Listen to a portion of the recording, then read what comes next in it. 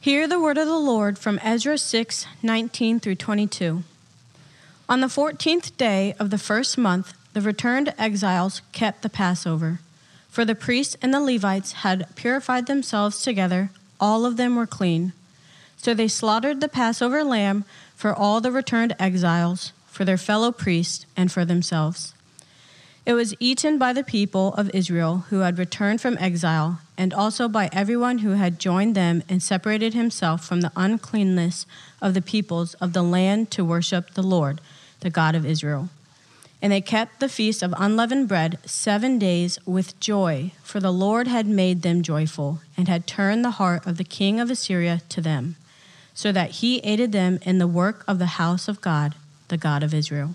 This is the word of the Lord. Well, it is good to be with you this morning on the Lord's Day. If you are new to our church, we are slowly working our way through the Old Testament book of Ezra. And this book is all about rebuilding a worshiping community in the midst of a culture that's hostile to you.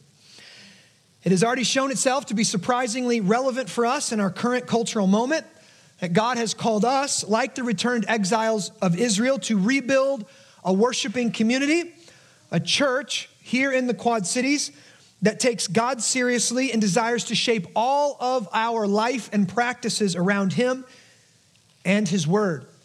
I like to share this statistic pretty often, that Barna Research released a study in 2014 that named the Quad Cities the 27th least church city in the United States of America. At that time, 41% of our population had not been to any type of religious service in the past 6 months. While the COVID-19 pandemic and the ongoing secularization of our society has only made these statistics worse. I would imagine that if Barna were to do this research again today, the number would be much closer to 50%. That's half of our neighbors, coworkers, and friends and family that do not get to experience the unspeakable joy that comes from worshiping the true and living God in the body of Christ. Many of them are completely cut off from the gospel. They have no idea who God is, no idea what God has done to save them from their sins and to give us a totally new life with Him in a world without end. And here is the chief lesson in the book of Ezra. If we want to see change in our society, if we want to see God change our city and God change our households, we must begin right here by investing in His church. So our goal at Sacred City is to build a church that is what Jesus says it is, the salt of the earth, the light of the world, a city set on a hill that cannot be hidden. We want to build a church that is both uniquely distinct from the world and, in one sense, for the world. We want to be holy unto the Lord and yet distinctly missional to our cities. Now, historically, this has been very difficult. It's a very difficult kind of tightrope for the church to walk. The church either devolves into a holy huddle, a group of devout Christians who kind of circle the wagons and hunker down and hope to remain unstained from the world while the outside world goes to hell. Or, more often than not, the church falls off on the other side of the rope and becomes worldly. They so long to reach the world or be accepted by the world that they become just like the world. When the church starts chasing cool, it becomes cool and not holy and not devoted unto the Lord. We become just like the world, not knowing that it's our light in the midst of darkness that's supposed to make us distinct. Our cities will not be changed by a church that looks like the world. Our cities will not be changed by a church that is lukewarm in its affections for Jesus. Our idol-worshiping neighbors will not be saved by idol-worshiping church members. There's got to be something significantly different about us. And if there's not, why should the world even care? This morning, we get to see and study the most significant event that happened in the Old Testament. It was the one event that made Israel, as God's chosen people, totally distinct from the rest of the world. It is the event that is told and retold over and over again in the Old Testament, and it's the paradigm that the whole New Testament is built upon. In fact, if you don't understand the significance of the Passover and the Exodus, you will have a hard time understanding Jesus and what he came to do. It's in the story of the Passover and the Exodus where you learn what's wrong with the world, what's wrong with you, and what God has done to make it right. And so it's an important story for us to revisit this morning and study. And so would you pray with me that God would bless the preaching and the hearing of his word? Father God, we humble ourselves before your word. We invite you and your word to do what you proclaim it will do, that your word is light in the midst of darkness, that your word is a sword, that your word is a hammer. And I ask that it would come in and it would smash hearts of stone. Any hard heart, any heart that is proud and arrogant, that you would smash it, Father God, that any heart that is wounded, you would heal, that your word would tear down and your word would build up, that you would do what you declare your word to do. Father, I ask, as a sinful man, I ask that you would help me. I ask that you would think through my mind and speak through my vocal cords, that it would be all of you and none of me. Anything I say this morning that is wrong, that is inaccurate, that is foolish, that is of me. Anything that is true, anything that is anointed, anything that is in line with your word is from you. And I ask that your people would receive it as such. Father, we have faith in your word. Do what you desire to do in hearts this morning for the glory of your name and for the good of your people. In Jesus' name I pray. Amen. Well, today we find ourselves studying an exciting season in the life of God's Old Testament church. God's people have finally finished the 20-year construction project on the new temple in Jerusalem. They have persevered in the midst of all kind of obstacles and adversaries because God was with them in their work. Last week we saw them dedicate this new temple to the Lord by giving what they had. It was a relatively small offering compared to the first temple dedication, but the main point was the temple is finished. They can now worship God the way he wants to be worshiped. And the joy of the Lord was with them, and the joy of the Lord was their strength. This week we learn, surprise, God never changes. Now, it's been 70 years since the temple was destroyed. Many scholars believe the exiles haven't worshiped God through the celebration of the Passover in 70 years. That's a whole generation of people that have come and gone. And what does God want them to do once they've restored the right worship of him back in the temple? What does he want them to do? He does not want them to innovate. He does not want them to get creative here and ask, what do the people want? What's it going to take to pack out the temple again? What's it going to take to get our unbelieving neighbors to come into the temple?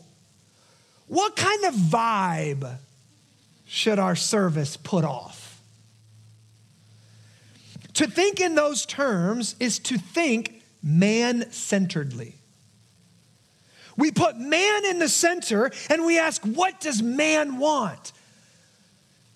The answer is always the same. Man wants comfortable entertainment. We want a little pick-me-up.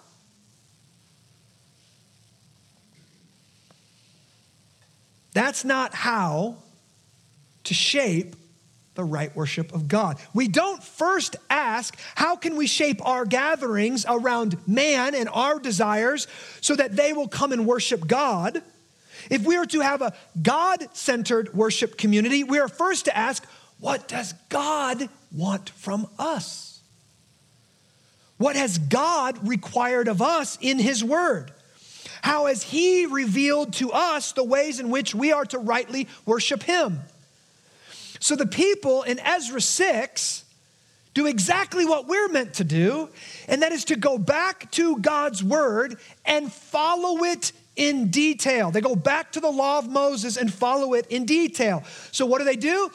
They build the temple, they set up sacrifices, they set up the priesthood again for the service of God at Jerusalem, and then a few weeks later, because the calendar calls for it, the Passover arrives, and so they set up to celebrate the Passover.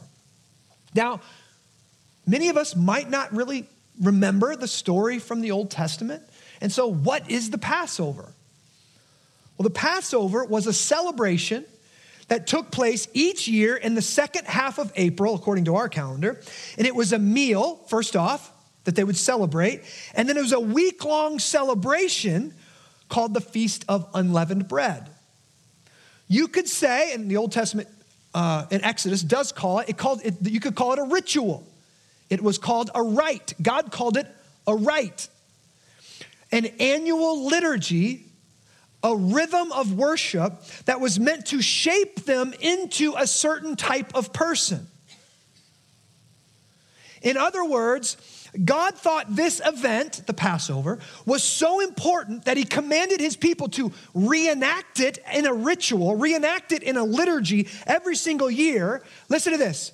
No matter how stale it got, no matter how rote, no matter how dull or routine it became, see, we have this fascination in our society that whatever we feel and whatever is new is better, okay? That is folly. That is foolish. Your feelings can never be trusted, okay? And listen to this. A ritual is far more powerful than your feelings. A habit will shape your life far more powerfully than any type of feeling you're praying or asking or wanting from God, okay? Devotion to the Lord should primarily be about rhythms and ritual in liturgy rather than hoping one day I'm going to wake up and really feel like reading my Bible. If you're waiting for the day you really feel like reading the Bible, that day may never come. Or like many of you, it happens when I'm preaching the word right here and you're hearing it under the anointing of the Holy Spirit and you get really excited, and then Monday morning, boom, the snooze feels a whole lot better. Liturgies are powerful. And this is interesting because even parents, sometimes we get caught up in our kids, we should take them to a service where our kids really get a lot out of it. Not necessarily. Here's what God says in Exodus 12 when he's telling the people to do this annual festival, this annual liturgy. He says this, and when your children say to you, what do you mean by this service? You shall say, it is the sacrifice of the Lord's Passover, for he passed over the houses of his people in Israel when he struck the Egyptians, but spared our houses. And the people bowed their head and worshiped. Listen, their worship gathering was meant to cause outsiders and their own children to go, Dad, why do we do that? What's up with this animal sacrifice thing? What's up with this eating this meal thing? What's up with these wearing these certain clothes at this time of year? What's up with this festival? Their annual meal, their worship was meant to, it wasn't 100% comprehensible to outsiders or children. It demanded a conversation. It's meant to spark some kind of questions because it was so weird and foreign to the outside world and even kids. Kids say, Dad, what the heck is going on? Why do we do what we do? And the fathers weren't meant to go, oh no, ask your mom. Call the pastor. I don't know why we do what we do. I just go in and go through the motions too. The fathers were meant to know why we do what we do, and the answer was found in the story of God, in the scriptures. So they were meant to take their kids back to the Passover and back to the Exodus and teach them why we're doing what we're doing. Now listen, the same is true for our worship gathering on Sunday morning. There's a reason why we do everything that we do on Sunday morning. There's a reason why our liturgy, our form of worship is set up the way that it is. There's a reason why we hear God call us in to worship him each week. There's a reason why we confess our sins each week. There's a reason why we stand up for the reading of God's word and we profess our faith together. And when someone asks you, why do we do that? You need to be able to answer them, including your children. And if you can't, we did a whole sermon series on it last year, and you can go find it on our website called Liturgy, Why We Do What We Do. To put it simply, our Sunday liturgy tells the gospel story. It tells the story of God, and it is meant to properly orient you to reality. What do I mean by that? All week long, we get into the mindset that we are the center of our story, and everybody else is meant to find their orbit around us. They are at best characters, supporting characters in our story. But on Sunday morning, you are meant to come into here and be reoriented to a God-centered liturgy that your life is meant to orbit around. See, our world is doing everything possible to get us to believe that we are the authors of our story, that there is no one above us. And our great task in the world is to shape reality around our desires, instead of shaping our desires around reality. See, and our Sunday gathering tells the God-centered real story, that God is ultimate reality. Everything that exists that as he made it, that creation is a gift from God. You cannot go inside yourself and determine who you are. You cannot recreate yourself any more than you could cause yourself to be born a certain way.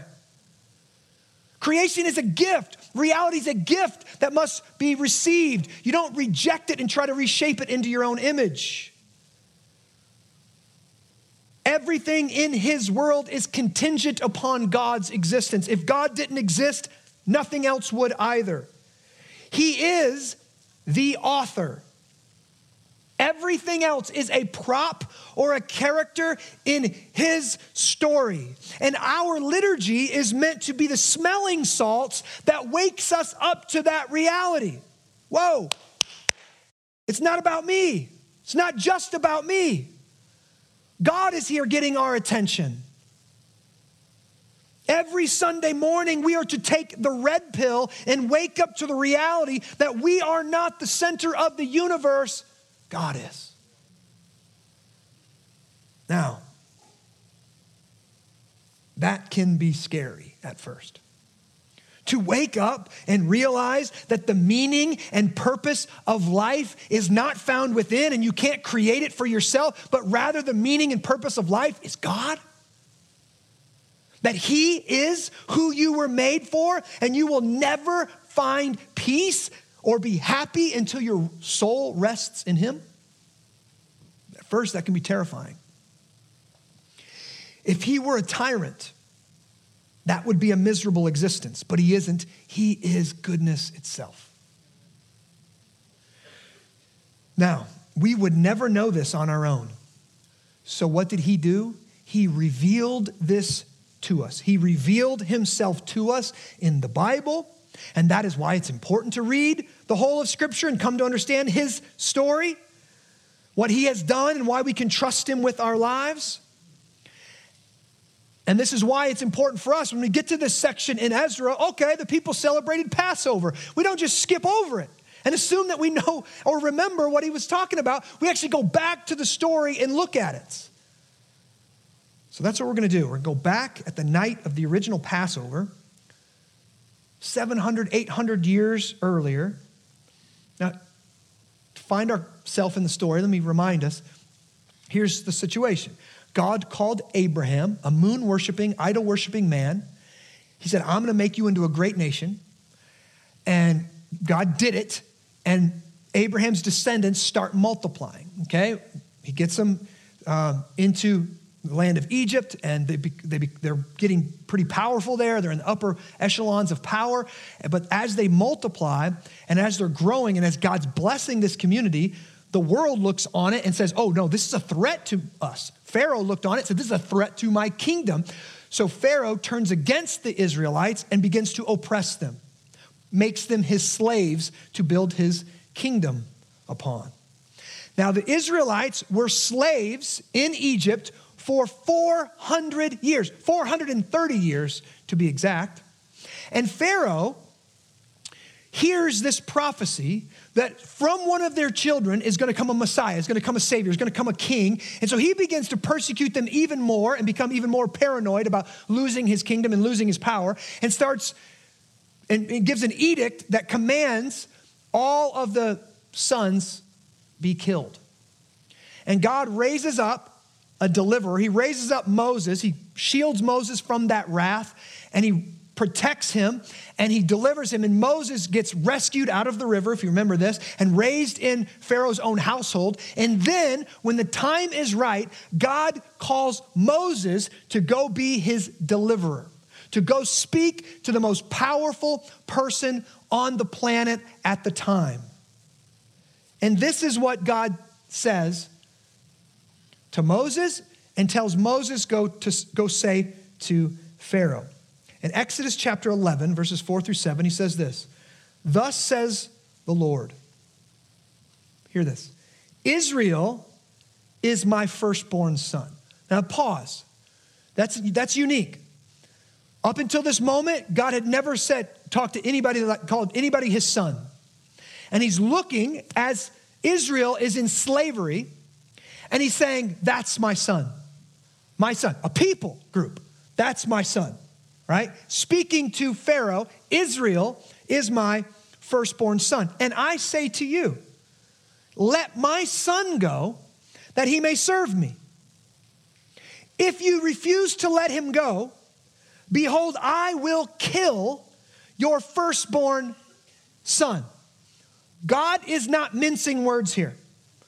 God is very clear what's going on in Egypt and what he expects from Pharaoh.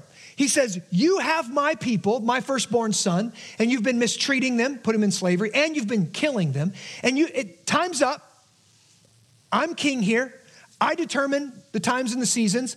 You've had them for a while. You've had them for 430 years. Time's up. Now let them go so they can worship me. If you don't, I will kill your firstborn son. Now, if you're familiar with the story, you know what Pharaoh does. Pharaoh hardens his heart. God also hardens Pharaoh's heart. Pharaoh says, who does this God think he is? I've got all kinds of gods in my kingdom. And he says, no, thank you, Yahweh. I don't know who you are. I don't recognize your lordship over me. There's a separation here between church and state. No thanks. I don't need it. And what does God do? God sends plagues to Egypt. And every single one of the plagues, they're not random plagues. Every plague is an offense, an affront at one of Egypt's gods, so-called gods. Every single plague, God is showing, you worship this, let me show you I'm above that. You worship this aspect of creation, I'm above that. None of your people are in control. None of your priests are in control. None of your kings are in control. I am in control. All of it was meant to humble the hard heart of Pharaoh and to convince him to let his people go. God here is saying, you have enslaved and killed my firstborn son. You have mistreated them and refused to let them go. Therefore, I will take your firstborn sons. Now, can I just say here that this this is a terrifying scene? Let's open up your Bibles to Exodus chapter 11. Exodus chapter 11, verses 4 through 7. So Moses said, so now the time comes, 9 plagues. Pharaoh hardens his heart. He refuses to listen. So God sends the 10th. This is what he says, verse 4. So Moses said, thus says the Lord. That word Lord means the covenant God of Israel, the God of all gods, above you, Pharaoh. About midnight, I will go out in the midst of Egypt. First off, God is literally saying here, at midnight, I'm coming down. I've seen what you've been doing. I know what's in your heart. And I'm coming to hold you accountable.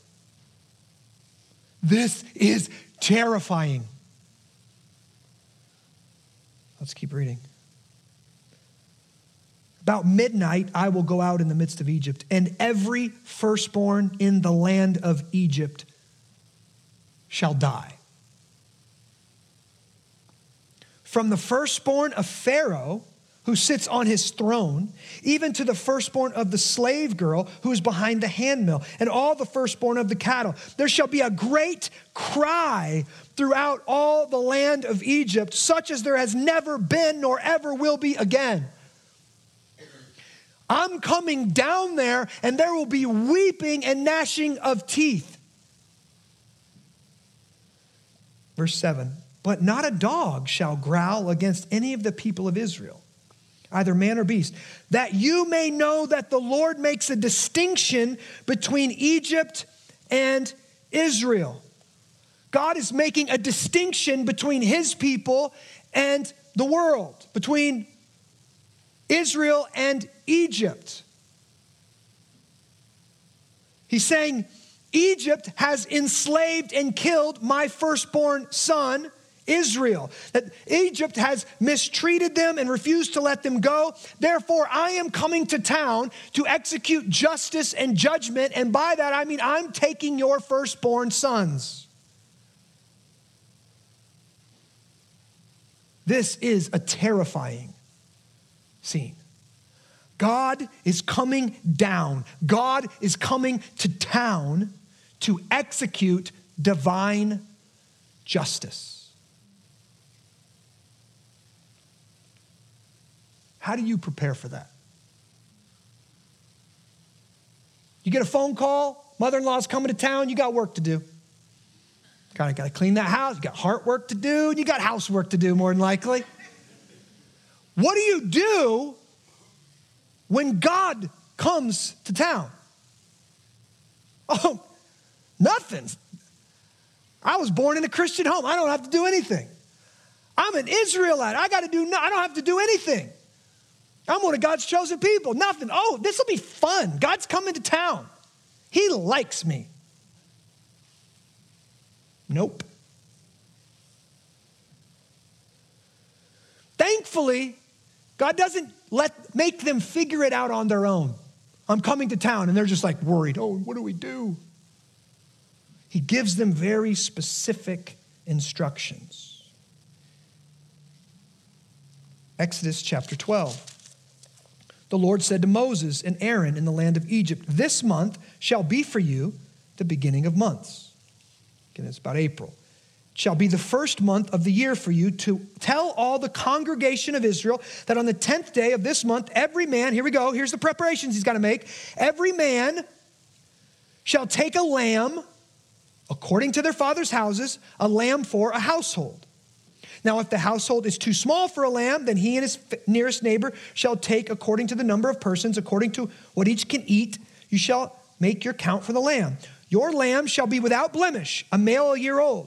You may take it from the sheep or from the goats, and you shall keep it until, here it is, the 14th day of this month, when the whole,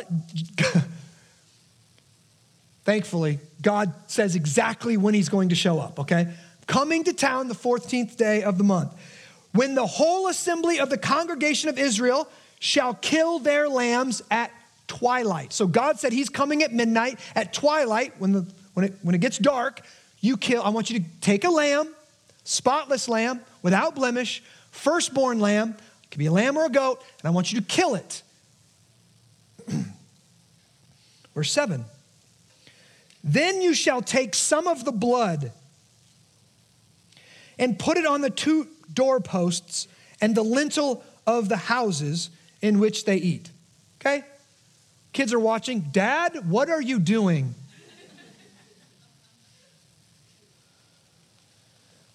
Then you shall eat the flesh that night, roasted on the fire with unleavened bread and bitter herbs. You shall eat it. Don't eat any of it raw or boiled in water, but roasted, its head with its leg and its inner parts. And you shall let none of it remain until the morning. Anything that remains until the morning you shall burn. In this manner you shall eat it. Look at this. With your belt fastened. No pajamas here. Your sandals on your feet. Not kick back to the lazy boy, relaxing. Nope, this is a meal with the mission, a meal with the purpose. And your staff in your hand. When you eat this meal, you better be ready to go. And you shall eat it in haste. It's the Lord's Passover. Why is it called the Passover? Verse 12. For I will pass through the land of Egypt that night. It's a prophecy at this point. And I will strike all the firstborn in the land of Egypt, both man and beast, and on all the gods of Egypt I will execute judgment. I am the Lord. Look at this.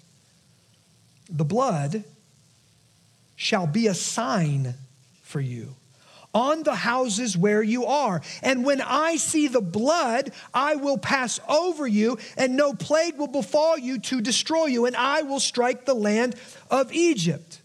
Okay, why is this meal called the Passover? Because the just wrath of God was coming to town, and if they obeyed God by putting the blood on their doors, God's wrath would pass over them and go to the next house. Now, I want us to see something vitally important for us to understand what is going on here. God said, I'm coming to town to show the difference between Egypt and Israel, between the world and my people. Now, you can look at this story and you can easily separate the good guys and the bad guys. Clearly, Egypt is bad. Enslaving, murderous, idolatrous, rejecting God, resisting God. They're clearly the bad guys. Israel are sufferers. They're enslaved, right? They're victims in a lot of ways. But to read the story just with good guys and bad guys is to miss the point of the story. And listen, there are clear good guys and bad guys, and we have to separate them. Bad guys need to be judged. Bad guys and gals need to go to prison. Bad guys need to be put down. That needs to happen, okay? But there's something deeper here in the story that we all have to see. When the holy God comes to town, everyone is in danger. Interestingly enough, it's not just the Egyptians who are at risk when God comes to town. The text says that even the Israelites, if they either don't put the blood over their doors, or if they put the blood on their doors and then they come out from under that, look at verse 22 and 23. It says this, take a bunch of hyssop and dip it in the blood that is in the basin and touch the lintel and the 2 doorposts with the blood that is in the basin. None of you shall go out of the door of his house until the morning. For the Lord will pass through to strike the Egyptians, and when he sees the blood on the lintel and on the 2 doorposts, the Lord will pass over the door and will not allow the destroyer to enter your houses to strike you. So, if you were like some good old-fashioned Midwesterners and you heard the tornado was coming to town and you went out your front door to watch it, you were under the threat of judgment. Like, hey, you know what? I'm an Israelite. I got nothing to fear. I know the God. I was raised in a Christian home. I'm going to go watch the destroyer. You were in danger. Or if you just had enough swagger or spiritual pride to go, you know what? I'm actually way better than those Egyptians. Those wicked Egyptians, I don't need blood. Why would I need blood? I'm a good person. I'm not going to put blood on my door. It's disgusting. What's up with all this blood? No, I'm far too educated for that. Then you too would be under the just, righteous, holy judgment of God. See, the Israelites, they were the good guys. They were sufferers. They were victims. But because of the nature of sin, we're never just victims. And having a victim mindset is very dangerous for you. To be the type of person that only looks out and see the pride in other people, guess what? You're proud. And your spiritual pride has made your heart so hard, you think you're looking down on someone. You don't realize that you are in danger of the wrath of God. See, Israel needed to understand they weren't just sufferers, they were also sinners. And how many of us, we can point out the finger and we know who sinned against us, but how often do we point the finger back at ourselves and say, look how I've responded sinfully to being sinned against? See, that's what sinners do. Because we're sinners, someone sins against us, we sin back. You get mad at me, I'm gonna get mad at you. You get harsh with me, I'm gonna get harsh with you. You gossip about me, I'm gonna gossip about you. You push away from me, I'm gonna push away from you. Sinners respond sinfully to being sinned against. So we're not meant to look at this story and go, oh, poor Israelites. God will just welcome them in because they've had a real tough go of it, 430 years in slavery. No, they needed to recognize they too were under the just, righteous wrath of God.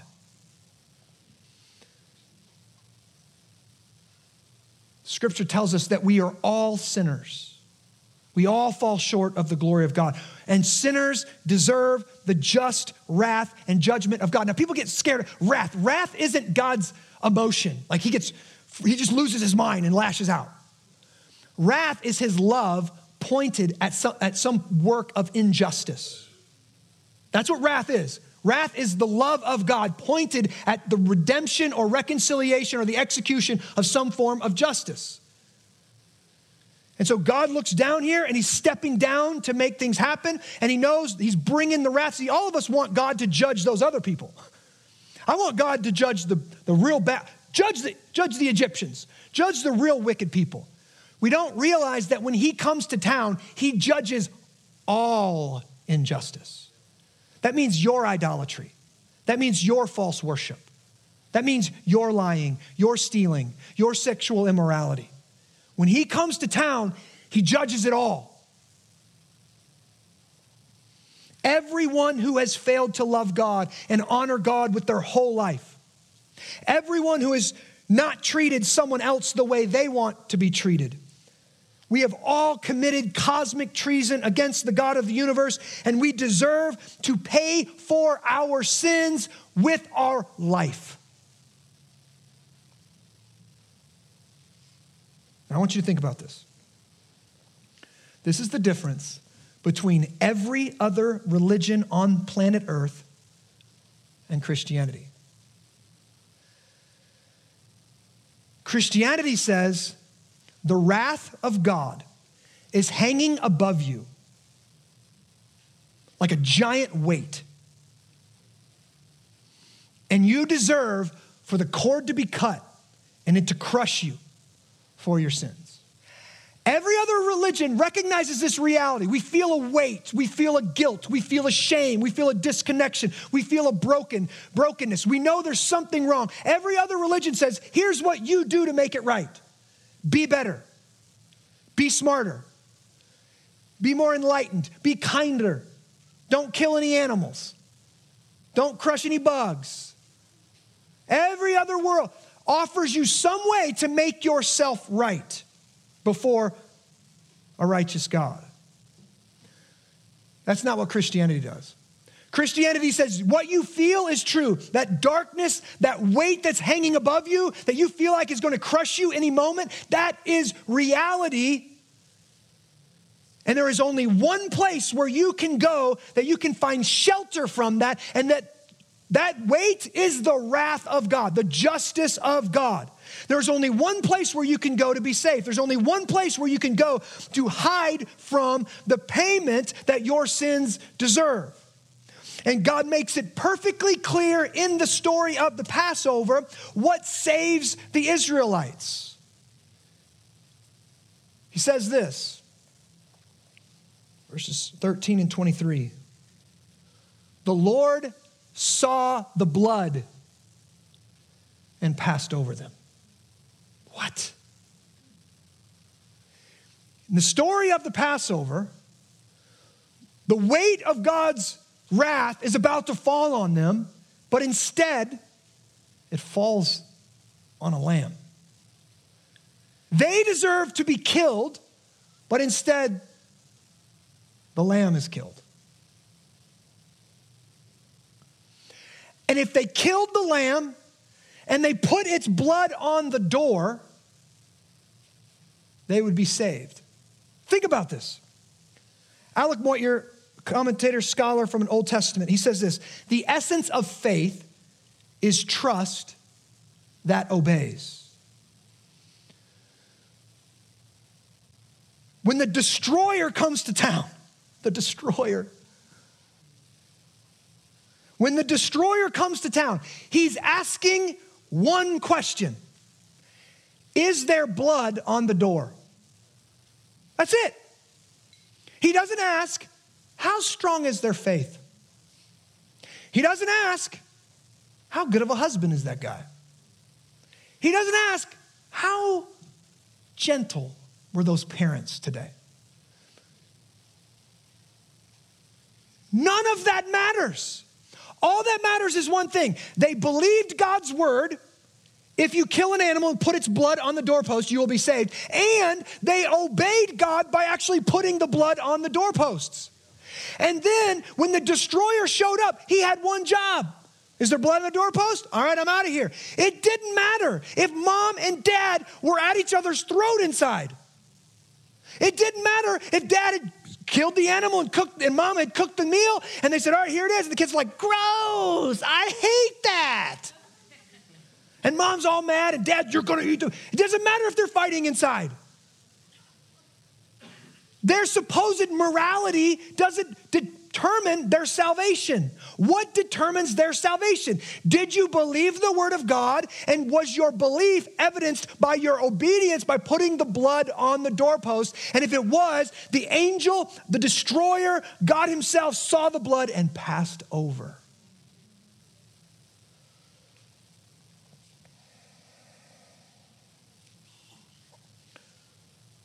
Verse 28. Then the people of Israel went and did so. Praise God. As the Lord had commanded Moses and Aaron, so they did. At midnight, the Lord struck down all the firstborn in the land of Egypt. From the firstborn of Pharaoh who sat on his throne to the firstborn of the captive who was in the dungeon, and all the firstborn of the livestock. And Pharaoh rose up in the night, he and all his servants and all the Egyptians. And there was a great cry in Egypt. For there was not a house where someone was not dead.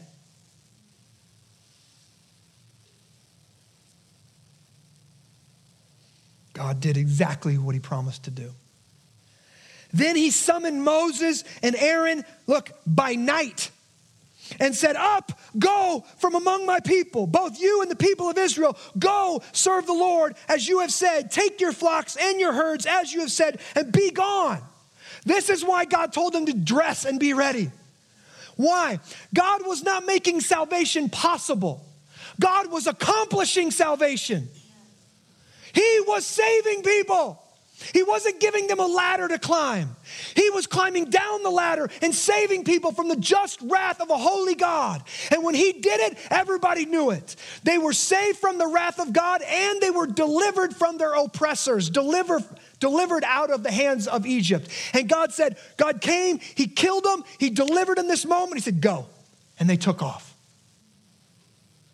Only Christianity offers you salvation accomplished. The wrath of God has been averted, and they are now free. So the wrath of God that they deserved went to the Lamb, and now the chains that bound them, two analogies, two metaphors for sin. The wrath of God I deserved went to the Lamb. I averted that. And the slavery to sin, the slavery to Pharaoh, now I'm free.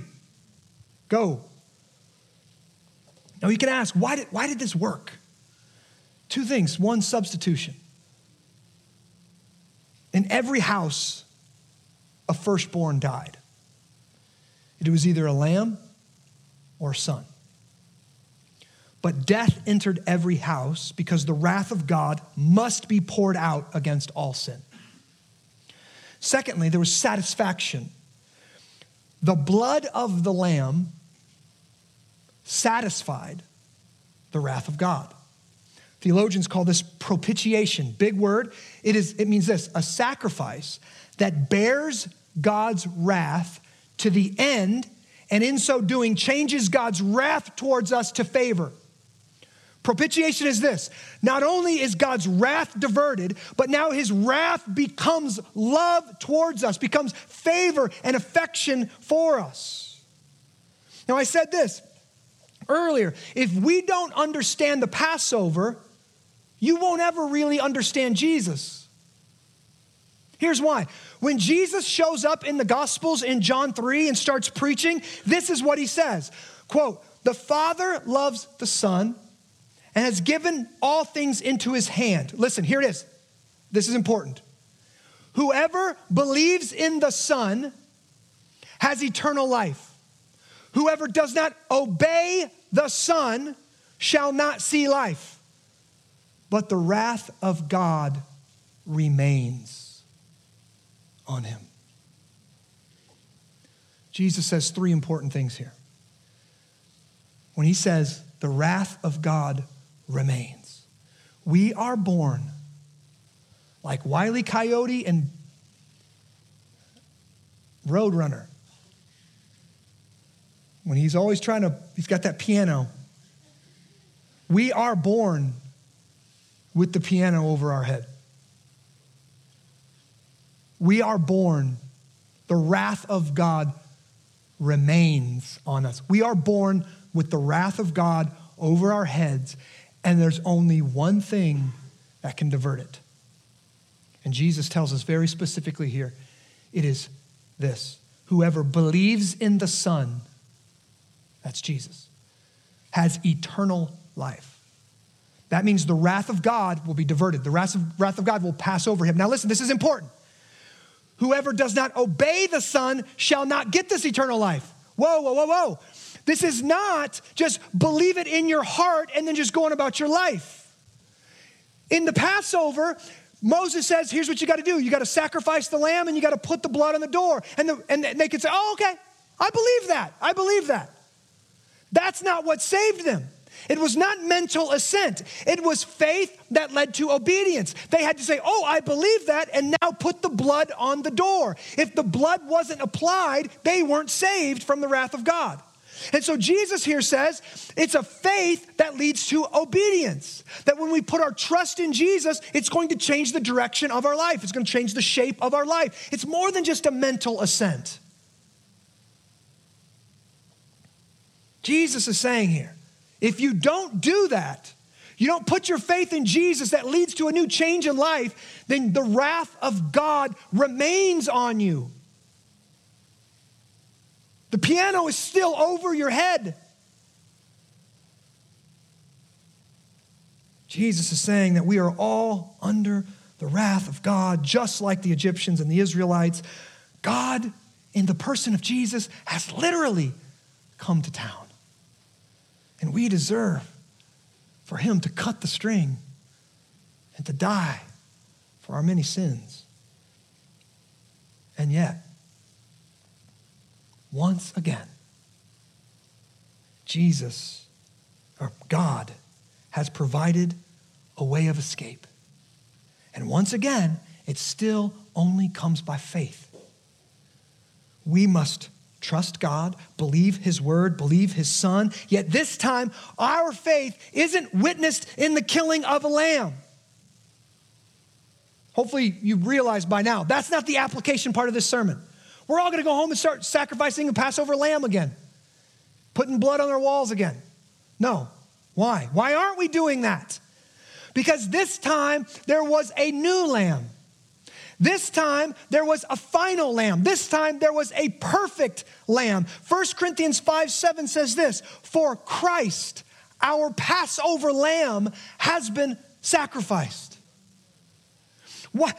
That little lamb could take the place of a person? How does that work? I don't know how it works. The only thing we know is it pointed forward to the ultimate fulfillment of it. That is Jesus Christ, the ultimate Passover lamb.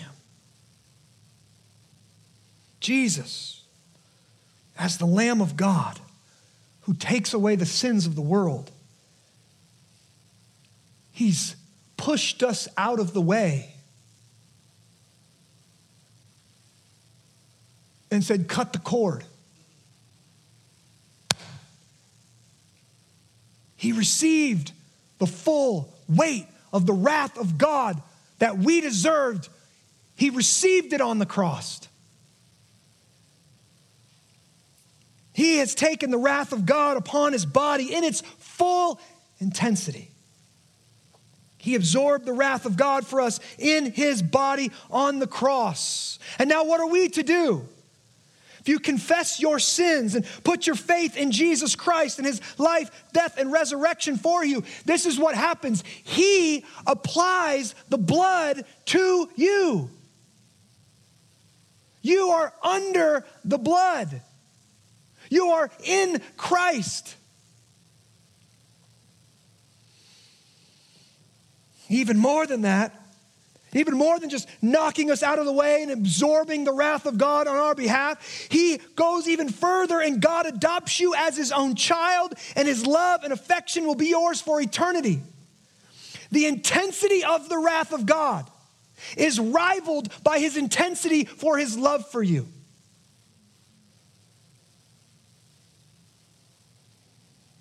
Reality is, every person here,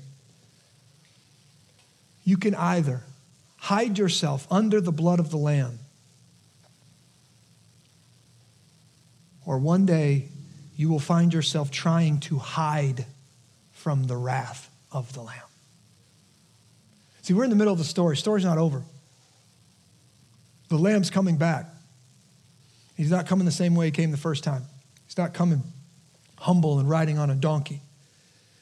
He's coming on a white horse. He's coming to execute judgment. It says blood's going to run in the street as high as a horse's bridle. Everyone who refuses to accept him as Lord and Savior will be crushed under his feet. And when that happens, there's no place to hide. They say they try to hide themselves in the rocks, the caves in the rocks, to try to hide from the wrath of the Lamb. Here's the reality, and it's only offered in this life. The only place to hide from the wrath of the Lamb is under the blood of the Lamb. The last thing I want you to see is this. The scriptures that we're talking about today are about two things. One, it's about the event of the Passover, salvation accomplished, that we need to see and we need to celebrate. But secondly, it's about the meal of the Passover. He said, every year I want you to celebrate this and do this liturgy, do this worship experience, right? Eat this meal, wear these clothes, remember it. God gave them a meal to eat every year to remember this event. Now, this is interesting. I kind of tongue-in-cheek say that this is Jesus' worst sermon, okay? Tongue-in-cheek because he didn't preach a bad sermon. But if you judge it by results, this is his worst sermon. John chapter 6, this is what Jesus says. So Jesus said to them, truly, truly, I say to you, unless you eat the flesh of the Son of Man and drink his blood, you have no life in you. Whoever feeds on my flesh and drinks my blood, you have no life in you. Or whoever feeds on my flesh and drinks my blood has eternal life. And I will raise him up on the last day, for my flesh is true food and my blood is true drink. Whoever feeds on my flesh and drinks my blood abides in me and I in him. Now, I say this is his worst sermon because everyone was like, ew, gross. This is a hard saying. I'm out of here. Eat my flesh, drink my blood. But now, on the other side of the cross, this makes perfect sense to us. Listen, Jesus is the perfect lamb, the Passover lamb that was sacrificed in our place. But he's also the Passover meal. And on the night that he was betrayed, he took the bread and he made sense of this parable and he broke it. He said, this is my body broken for you. Eat it and remember me. This is my blood poured out for you, the cup of the new covenant. Drink it and remember me. And as often as you do it, you're proclaiming the Lord's death until I come again. And so the Lord, as Jesus himself, has given us, in a sense, a new Passover. A new liturgy that we celebrate every time we come together. How do we know that we've been forgiven? He gave us his body. He gave us his blood. He's the Passover lamb. What are we to do? Eat his flesh, drink his blood, believe on the Lord Jesus Christ. Let me pray for us this morning. Father, I thank you for this story. I thank you for calling us. I thank you for drafting us into it, writing us into it.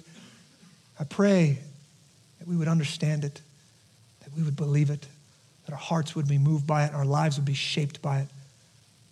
I pray that every person here would find themselves safe from the wrath of God because the blood of Jesus Christ would be applied to them.